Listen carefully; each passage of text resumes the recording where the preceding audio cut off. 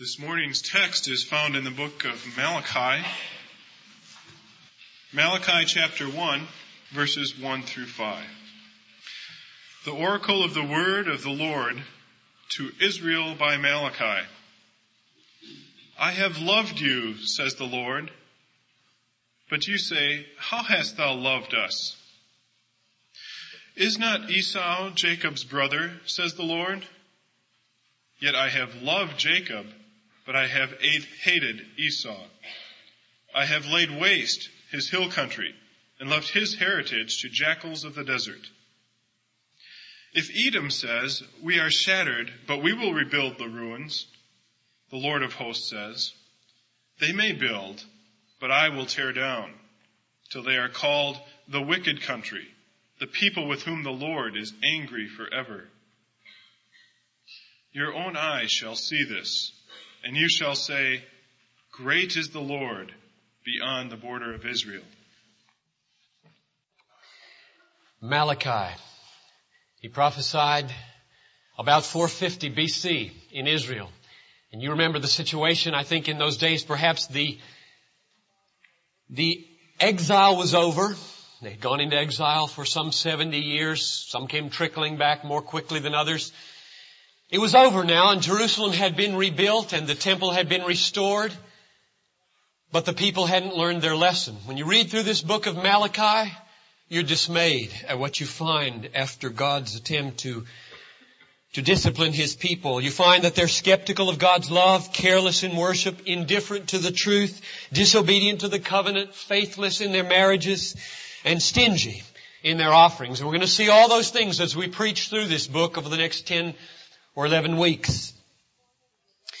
To this carnal and rebellious people, God sent His messenger Malachi, and the first message that He put upon the lips of Malachi for them was, I have loved you, says the Lord, in verse 2. But let's start with verse 1.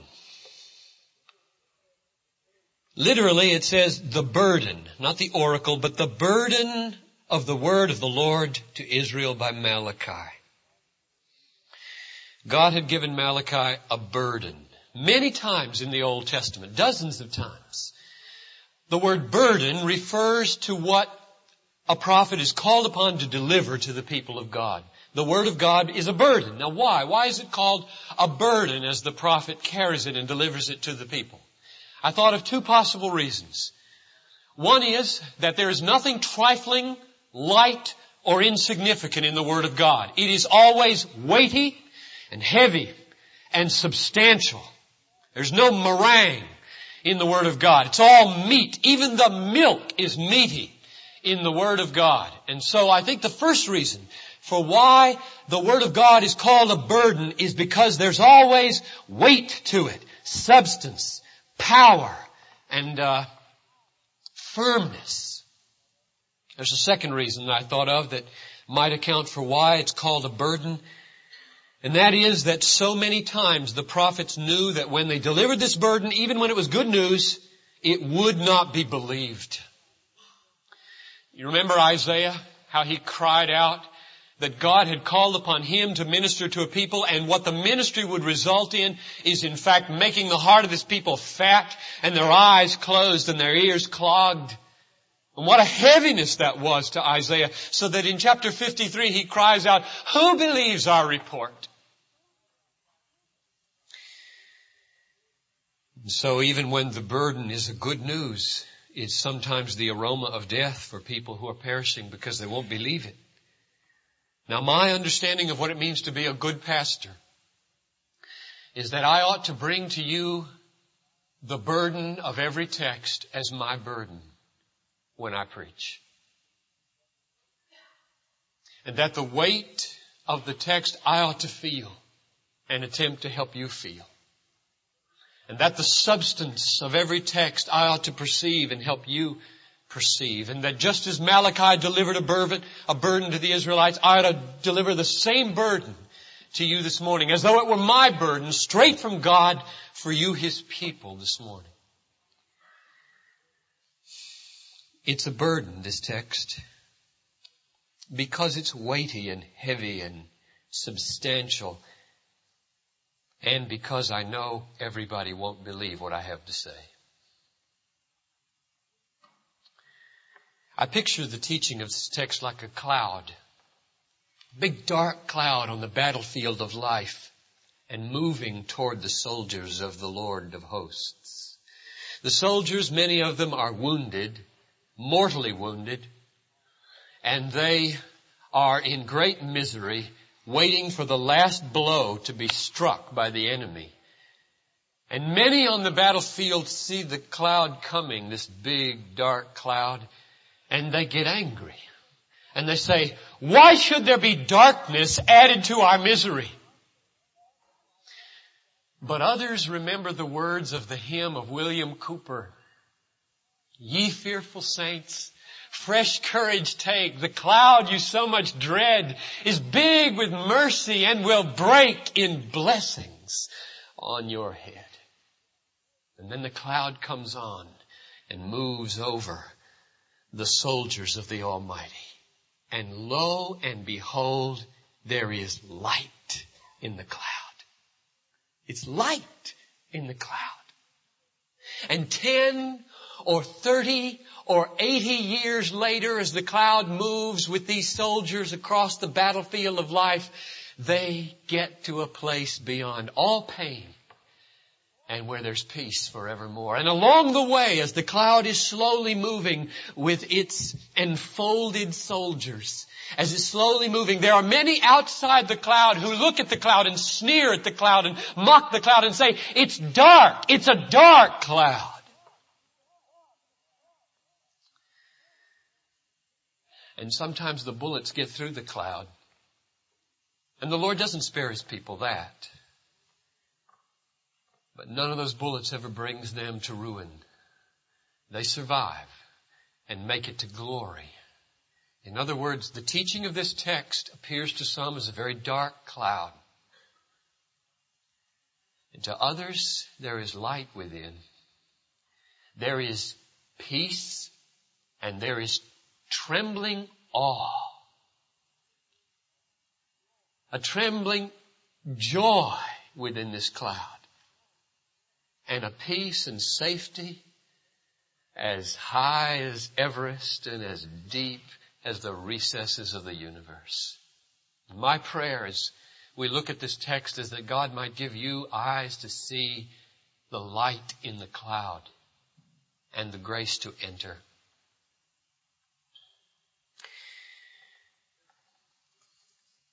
Verse 2.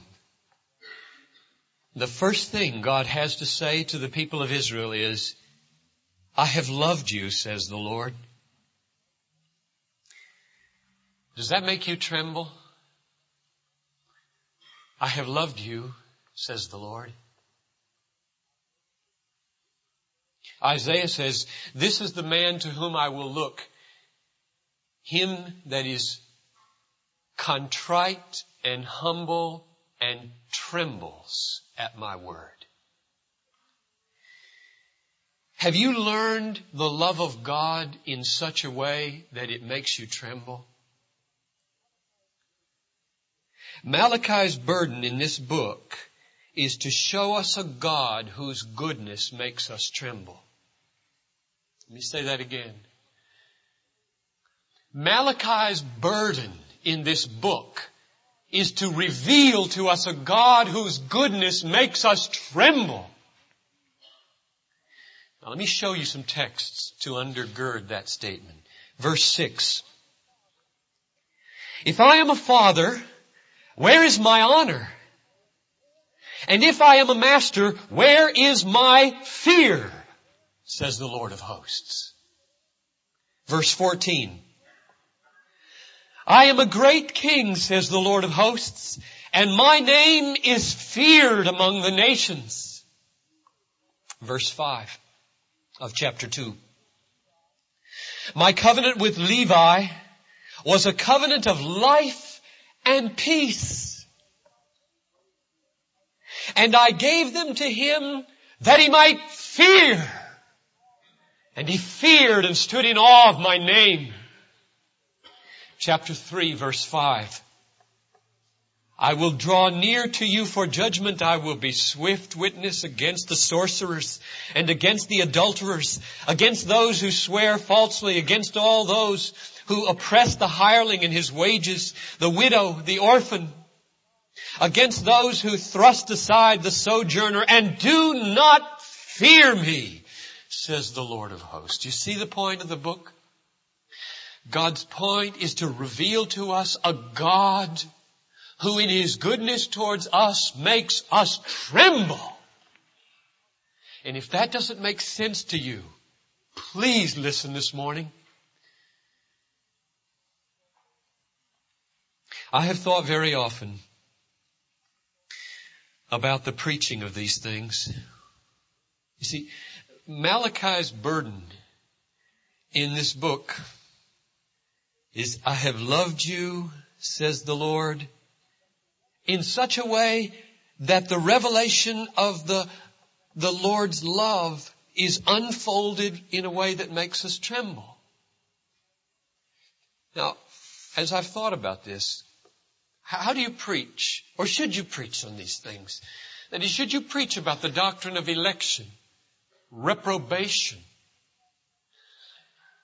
And over the last 7 years, my general reflection on this matter has been to say that I should go slow, patient, easy, because these things are for well-taught congregations, mature congregations. And those of you who've been around for 7 years know that in the first 5 years of my ministry here, I never made one of these so-called doctrines of grace an explicit subject matter for any sermon.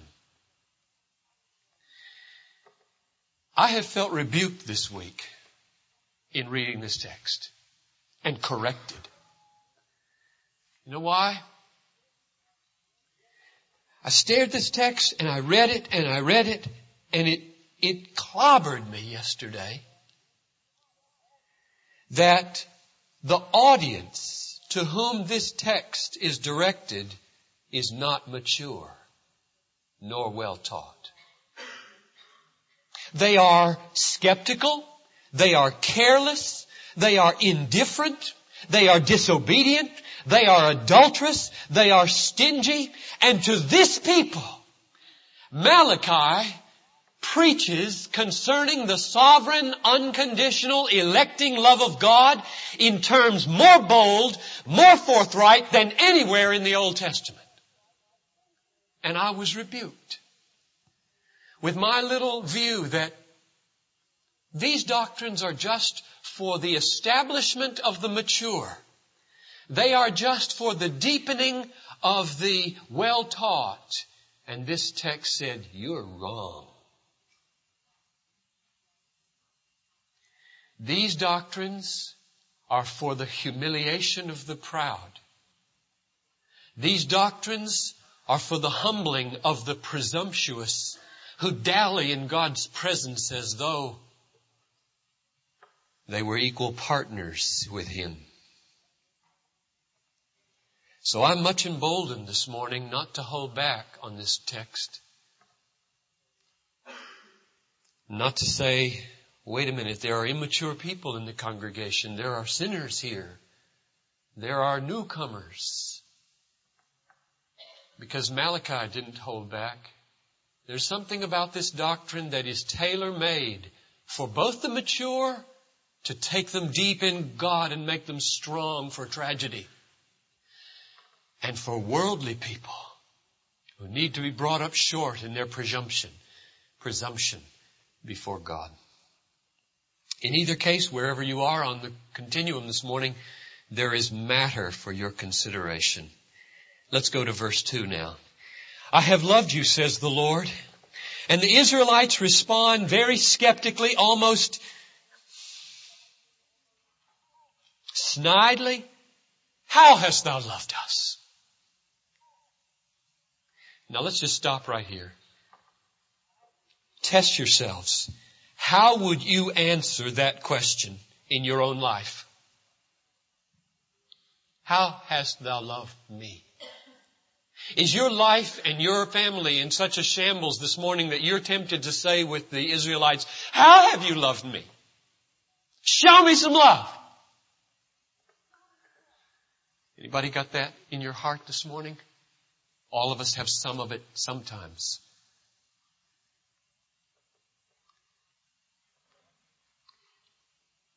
God's answer, therefore, is utterly important to this question. How hast thou loved us, they ask. And he answers in a way nobody would expect him to answer. Is not Esau Jacob's brother? Says the Lord.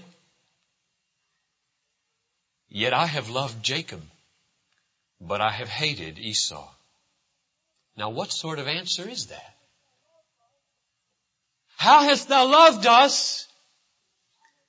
And the answer comes back, I loved you. And I didn't love your brother. I hated your brother. What kind of an answer is that? Is it an answer at all? Is it just a repetition? I love Jacob. How have you loved us? I love Jacob. No, it's not just a repetition, because we just left out a little phrase which is utterly crucial. Namely the question, was not Esau Jacob's brother? What does that mean? Was not Esau Jacob's brother? Why did God ask that question? He asked that question because the answer to that question contains the key to the meaning of the love of God. If you can answer that question and understand your answer, you understand the essence of God's love towards His people. What's the answer? Was not Esau Jacob's brother? Well, the answer is yes, he was. In fact, he was not only his brother, he was his twin brother. And he was not only his twin brother, he was the elder of the twins, and therefore by all rights and privileges in that culture, he and not Jacob should have gotten the blessing and the inheritance. Well, what's the point of saying that? What's God's point? How is He answering their question? How hast thou loved us? Here's what He's saying. Is not Esau Jacob's brother? I could just as easily have chosen Esau as you.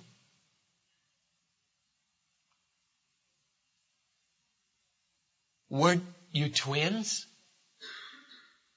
Isn't he in fact your elder? But I chose you, Jacob. And I hated him. That's God's answer. How have you loved us? Isn't Esau your brother? And I hated him and loved you. So I'll put it in a sentence. The answer of God to the question, how hast thou loved us, is, I have loved you with free, sovereign, unconditional, electing love. That's how I have loved you. Let's take those words one at a time. I have loved you with electing love. I chose you for myself and I didn't choose Esau. Don't you see what love means? I chose you, not Esau. Unconditional love. I loved you unconditionally. You were still in the womb when I said to your mother, the elder will serve the younger. You had not done one thing, good or evil, when I set you over Esau and chose you for my own. It was unconditional love. Absolutely. Sovereign. I loved you sovereignly. Nobody was forcing me to love you. Nobody had my arm behind my back. Nobody was constraining me from outside myself. I was totally in control, totally in charge when I chose to love you. It was sovereign love. Free. I loved you freely. It spewed out of me like a volcano. You didn't buy it. You didn't give to me that I should pay back to you. It was free. How hast thou loved us, God? Was not Esau your brother? And yet, I love you, and I hated Esau.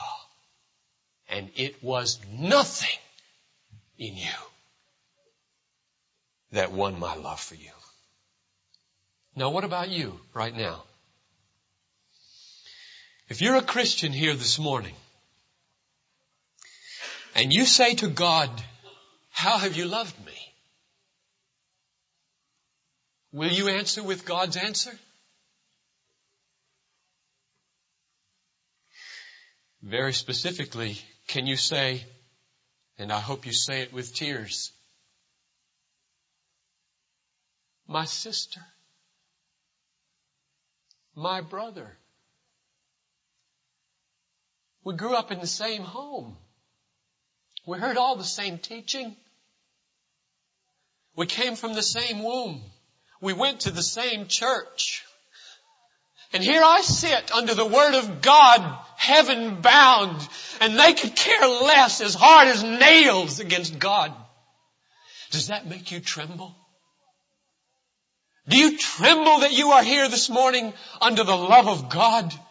Or do you take credit for it? Sure. I believed. I got myself here.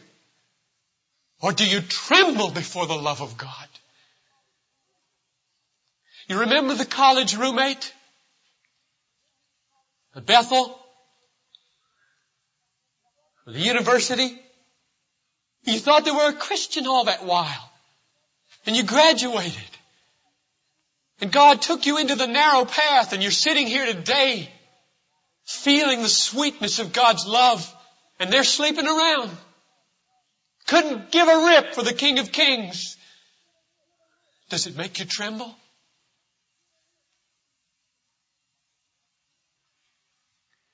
I have loved you, says the Lord. How have you loved me? Wasn't Esau your brother? Probably the most striking thing in this text is that God chooses to highlight His love for the descendants of Jacob by contrasting it with His hatred for the descendants of Edom or of Esau. What about Edom? What about Esau and Edom, his descendants? What does God mean when He says, Esau I hated?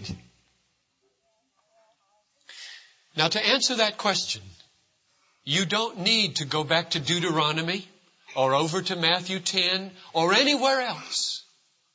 Just read the next two verses which unfold the meaning of divine hatred. Let's read them. I have hated Esau. I have laid waste his hill country and left his heritage to jackals of the desert. If Edom says, we are shattered, but we will rebuild the ruins, the Lord of hosts says, they may rebuild, but I will tear down, till they are called the wicked country, the people with whom the Lord is angry or indignant forever. Now, in those two verses, there are 4 aspects of divine hatred. Let's look at them one at a time. Number 1, God's hate means that He opposes their prosperity and their comforts. I have laid waste his hill country and left his heritage to jackals of the desert. Second, God's hatred means that He will keep on doing this and will not suffer His judgment to be resisted. Verse 4, if Edom says, well, we're shattered now, but we will rebuild the ruins, the Lord of hosts says they may build, but I will tear down. In other words, He intends to go on keeping them under judgment. Third, God's hate for Esau means that as a whole, the nation has been given over to wickedness. This is very important because at this point we get a glimpse into the justice of God in the rejection of Esau.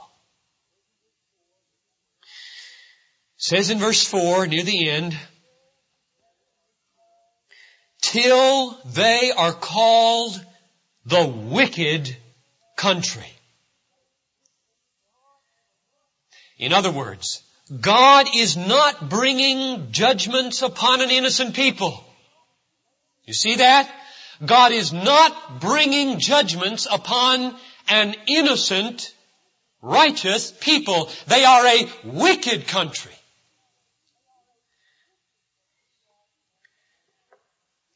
When God passed over Esau and chose Jacob,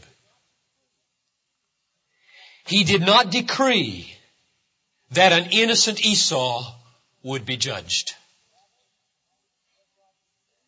Rather, what God decreed was to pass Esau by, to withhold His electing love, which He owes to no one,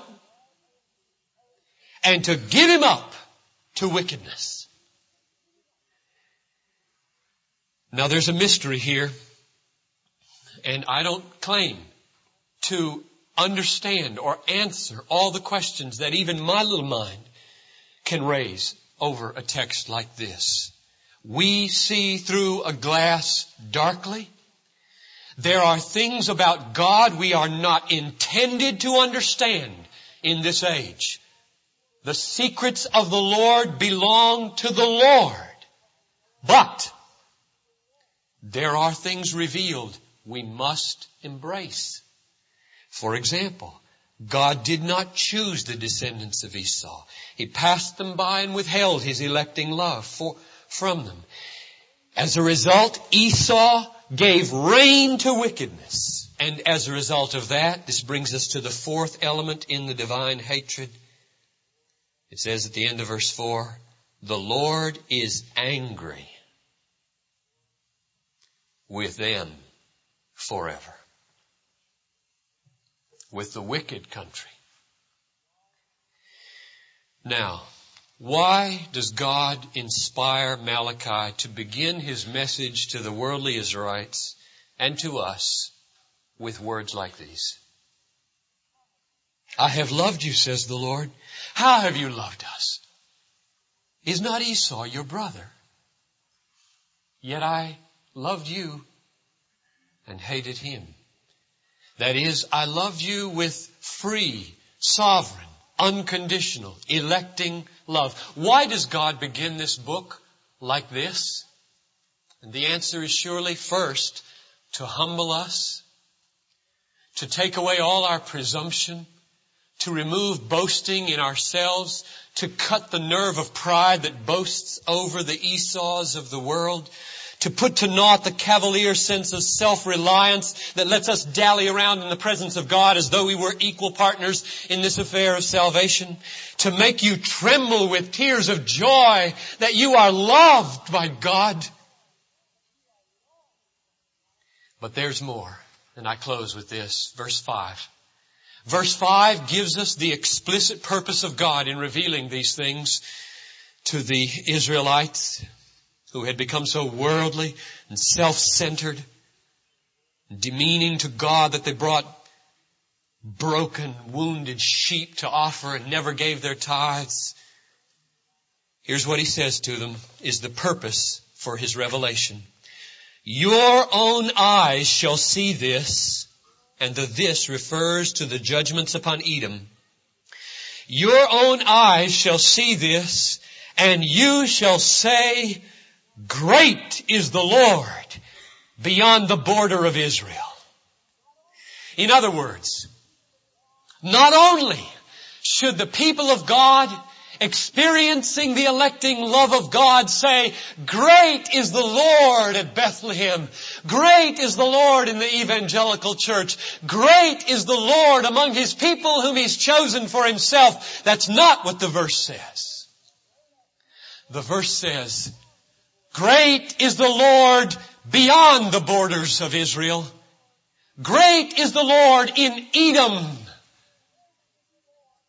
Why does he say that? Because there is a temptation when you are a small minority in a world of unbelief to look outside and say, he's out of control. Sure, he's won himself a little pocket of believers, but out there, he doesn't have any power anymore. He's not in charge. There's no greatness of God in the wicked places of Minneapolis. He has lost the reins and the horse is running wild and he's clutching his cheeks and does not know what to do next. This verse says, no! The Lord is great beyond the borders of Israel. When He brings judgment upon Edom, He is great in judgment. The Lord reigns in Albania. The Lord reigns in Albania. And He infallibly accomplishes His purposes.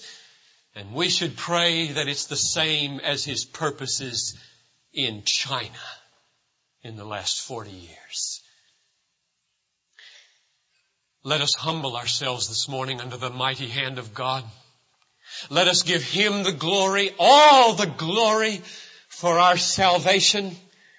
And let us not grow weary in savoring, strengthening, and spreading the vision of our great God. For great is the Lord beyond the borders of Israel. And I would like you to sing a hymn of affirmation with me, printed right here at the end of your worship folder. 'Tis not that I did choose thee, for Lord, that could not be. This heart would still refuse thee, hadst thou not chosen me. Shall we stand as we sing?